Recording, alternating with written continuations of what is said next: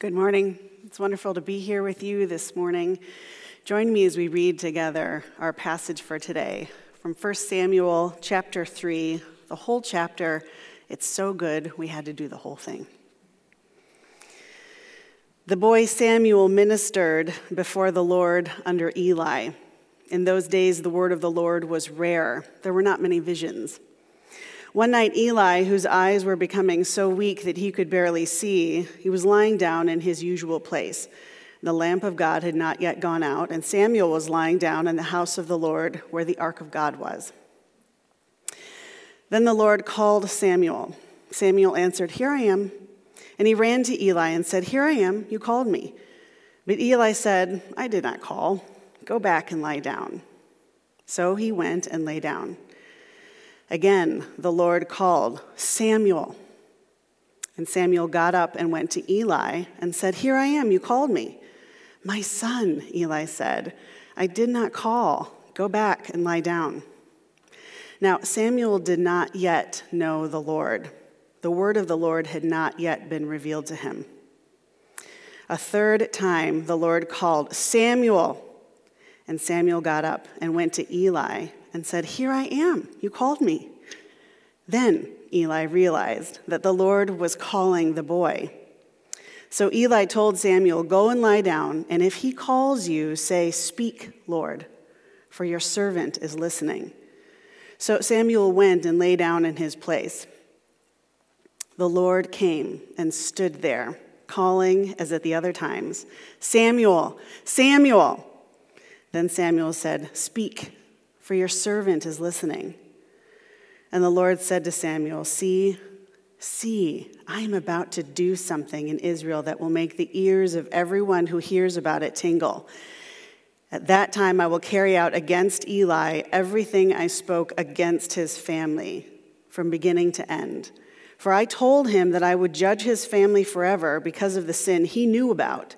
His sons blasphemed God, and he failed to restrain them.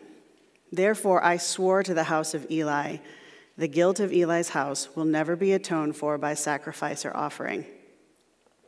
Samuel lay down until morning, and then opened the doors of the house of the Lord. He was afraid to tell Eli the vision, but Eli called him and said, "Samuel, my son." Samuel answered, "Here I am." "What was it he said to you?" Eli asked. "Do not hide it from me. May God deal with you, be it ever so severely, if you hide from me anything he told you." So Samuel told him everything, hiding nothing from him. Then Eli said, "He is the Lord. Let him do what is good in his eyes." The Lord was with Samuel as he grew up, and he let none of Samuel's words fall to the ground. And all Israel from Dan to Beersheba recognized that Samuel was attested as a prophet of the Lord. The Lord continued to appear at Shiloh, and there he revealed himself to Samuel through his word. The word of the Lord. Thanks be to God.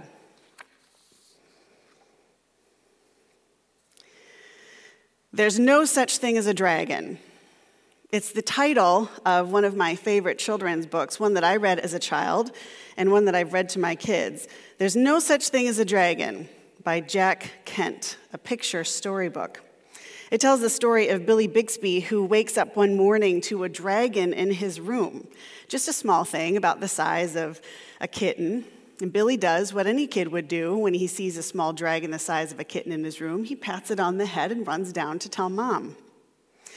Mother says, "There is no such thing as a dragon." And she says it like she means it.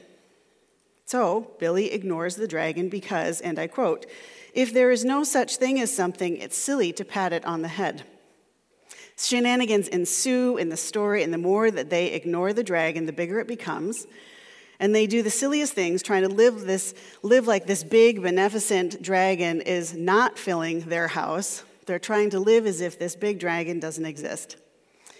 For a children's book, we're introduced to a pretty deep idea, namely that what we believe about reality shapes how we interact with it. For example, we might say, if there's no such thing as a living God, whose nature it is to communicate, then it would be pretty silly indeed to listen for him. Our story about Samuel today is an occasion for us to think about this main idea and its big implication. And here it is. God is a speaking God. He wants us to hear him, and he helps us so that we can. God is a speaking God. He wants us to hear him, and he helps us so that we can. So as we look at our story, let's step back just a moment and look at the context of this story in 1 Samuel. We tend to, if you are familiar with different books of the Bible, we tend to associate 1 Samuel with the story of the kings that ensue, the story of the rise of Saul and David. But really, the book of Samuel, where we're at here in chapter 3, it has more to do with, it's more the context of Judges.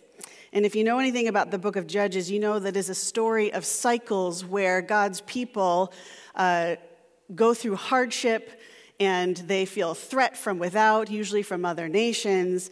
There is corruption, moral decline, faithlessness, and they cry out to the Lord. The Lord hears them, and he raises up for them a judge to lead them and to bring them back into a place of righteousness.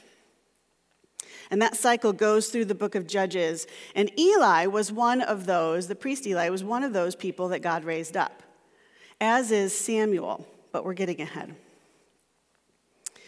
In this situation, what we're finding in Shiloh with Eli and Samuel, the threat hasn't just been from without, although the story in 1 Samuel does include the threat of the Philistines.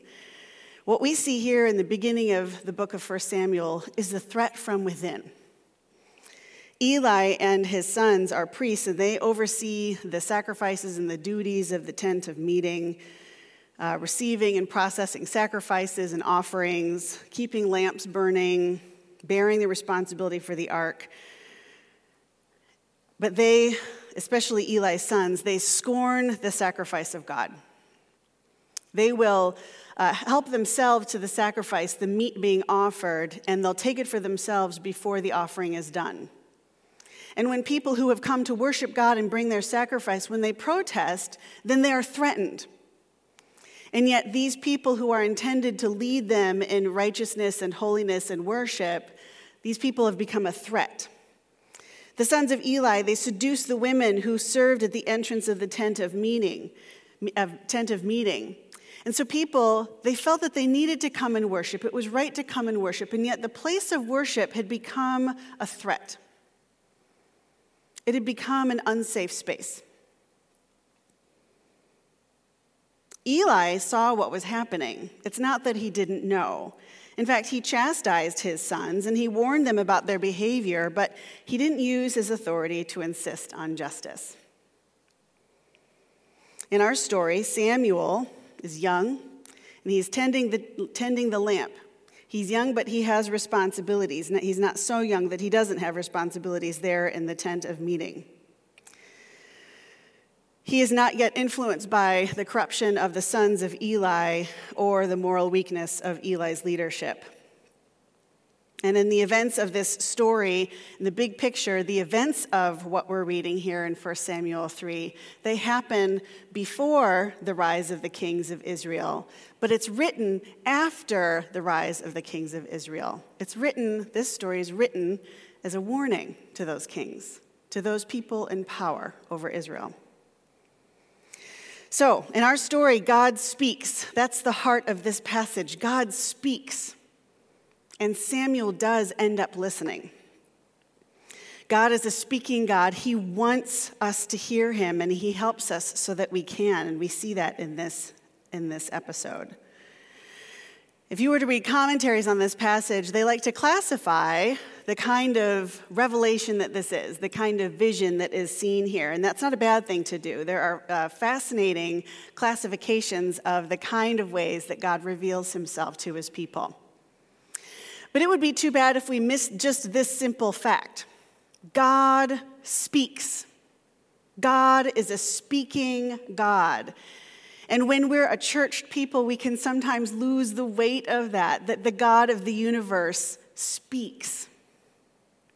He makes himself known. And notice in our story how God perseveres in being heard.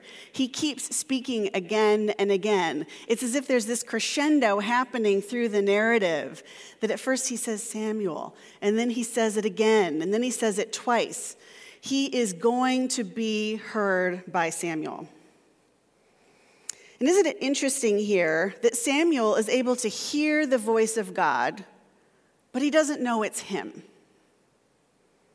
He can hear that he's being called, but he doesn't realize who's doing the calling. And I just want to pause here for a moment because this is an important dynamic that can be all too common. God is a God who speaks. The question is, do we know it? Do we believe it? Do we expect it?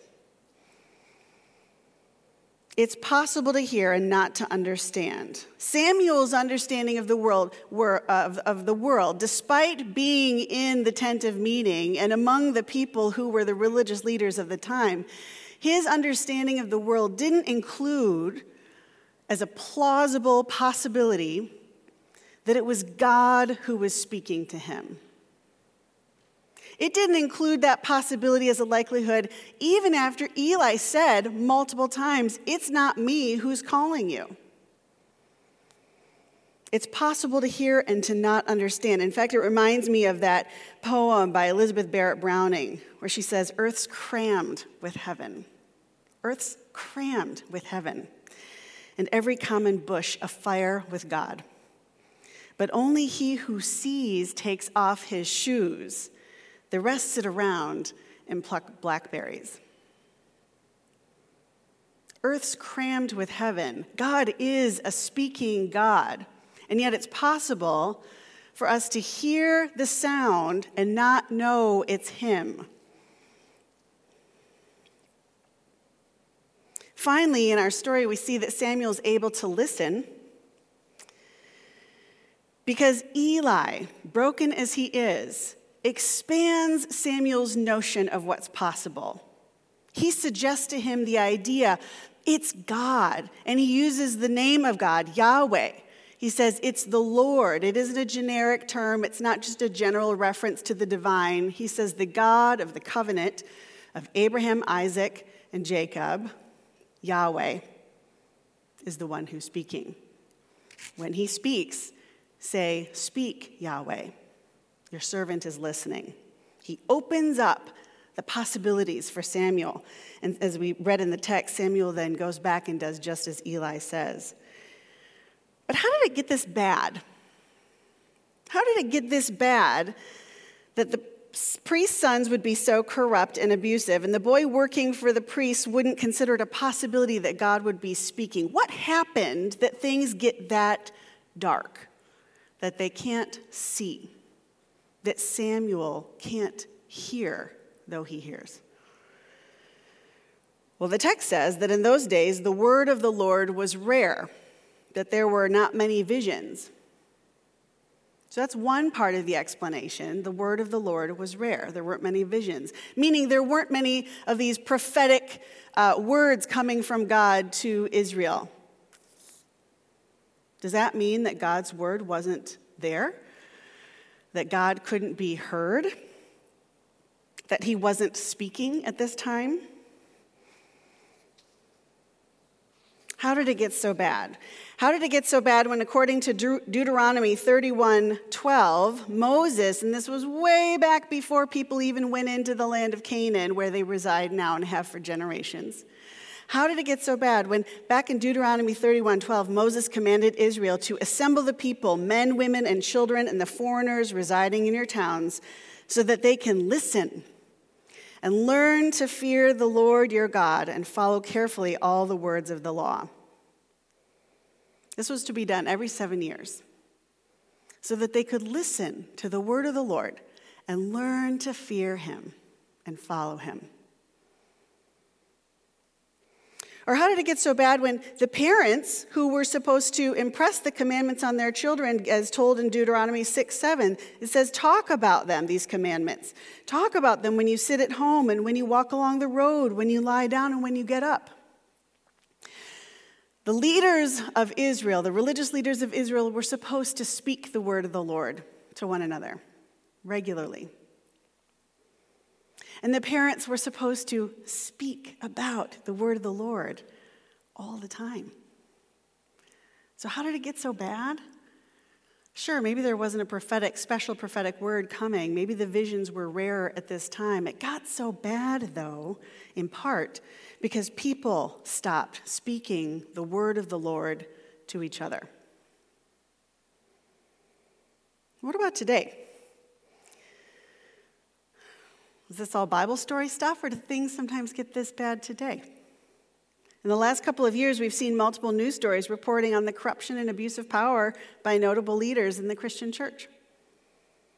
And the slow slip of American churches characterized by toxic culture despite maintaining good programs and services has become common enough that there has been research and a recent book published on this very topic, A Church Called Tove, Forming a Goodness Culture That Resists Abuses of Power and Promotes Healing by Scott McKnight and Laura Barringer. Or maybe on not such a large scale, maybe things in our own time can get like this. Like Samuel, we might find ourselves in a situation where we're pretty religious, but we're not keeping company with people who are characterized by humility and fear of the Lord. They aren't speaking the word of the Lord to us. Or maybe we're the ones who have dropped God from our conversation. The fact is, we can sometimes experience in different ways the same barren spiritual landscape that Samuel found himself in. Because God is a speaking God, and he wants to be heard, and he helps us so that we can. But sometimes it's hard to tell. But this is the good news. He is a speaking God. So, what does God say when he speaks to Samuel? He speaks a word of judgment. And it's entirely reasonable for you to be saying, why on earth, right after Christmas, would someone want to preach about a passage, about a word of judgment? This is sort of a negative thing. But here's the good news. Judgment is ultimately a word of good news. Let's look. See, Eli's sons had blasphemed against God, and Eli had failed to restrain them. God speaks a hard word of judgment against Eli and his family. We could just step for a moment into how Samuel must have felt. He's not a grown man, he's not a very young child, but he's still a boy. I can imagine the high and the low of what he's feeling as he goes back to lay down. I'm sure not to sleep, but just to lay down. Perhaps he's thinking, God speaks. God speaks to me. And then also, this is bad. What am I going to say to Eli? The entire word that God speaks to Samuel, all of it, is about Eli, and it's a word of judgment.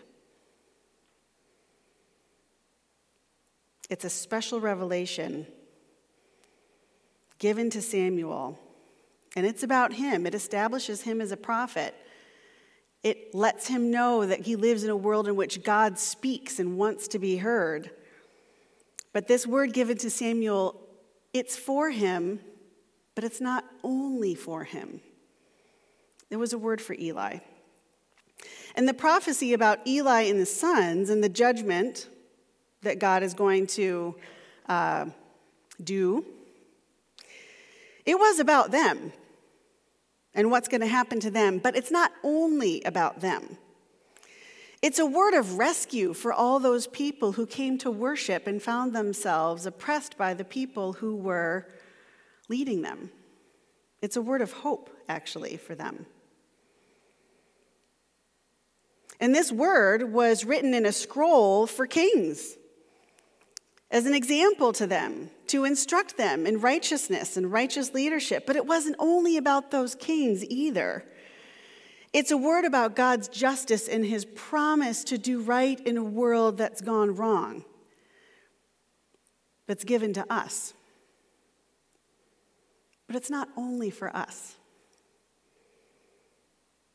It's for the whole world. And this right here tells us something about the nature of the God who speaks. He gives a word, and it is for us. But it's not only for us. It's not ever only for us. It's for the world.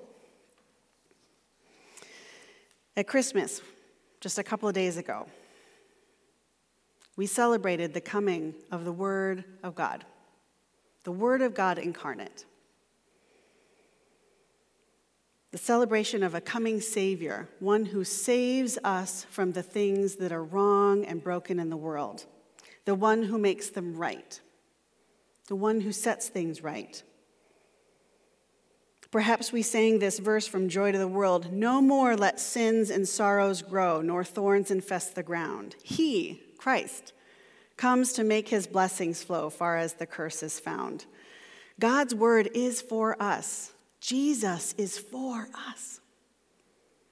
But not just for us, for the world. God's word has implications for our personal lives, but he wants us to be speakers of his word in his world, to proclaim the good news of the coming of Jesus to one another and to the world. The world needs to hear the good news, even when it brings a word of judgment, because that means that God is keeping his promises to make things right.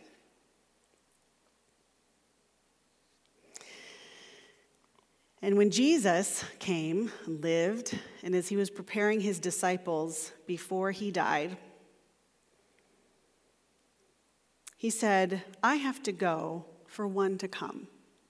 He was talking about the Holy Spirit who comes to teach us in all truth, to remind us of the things that Jesus said, to remind us of the word of the Lord. And the Spirit is here with us now. He is the word of the Lord with us, Christ with us. Now, this passage is meant to be a lesson to the kings of Israel. So let's let it be a lesson to us. Let's live in this reality. Maybe as we're heading into a new year and thinking about resolutions, and there's so many good ones to have, let's think about this. Let's live in this reality that God is a speaking God. He wants us to hear him, and he helps us so that we can. Let's be like Eli in this way. Let's help others to hear what God has to say. Let's be a people who speak God's word to one another. Let's be that friend. Let's be that parent. Let's be that coworker. Let's be that neighbor who speaks the word of the Lord to one another. And let's be like Samuel. Let's believe that God is still a speaking God who wants to be heard. And let's come humbly to him and say, "Speak, Lord. I'm listening." Let's pray. God, we're so grateful. We're so grateful that you are a God who speaks and that you want us to hear you speak. We're so grateful that you persevere in your communication with us and that you've given us your word in Scripture. You've given us your word in your Son, Jesus, and you've given us your Holy Spirit to teach us about your truth.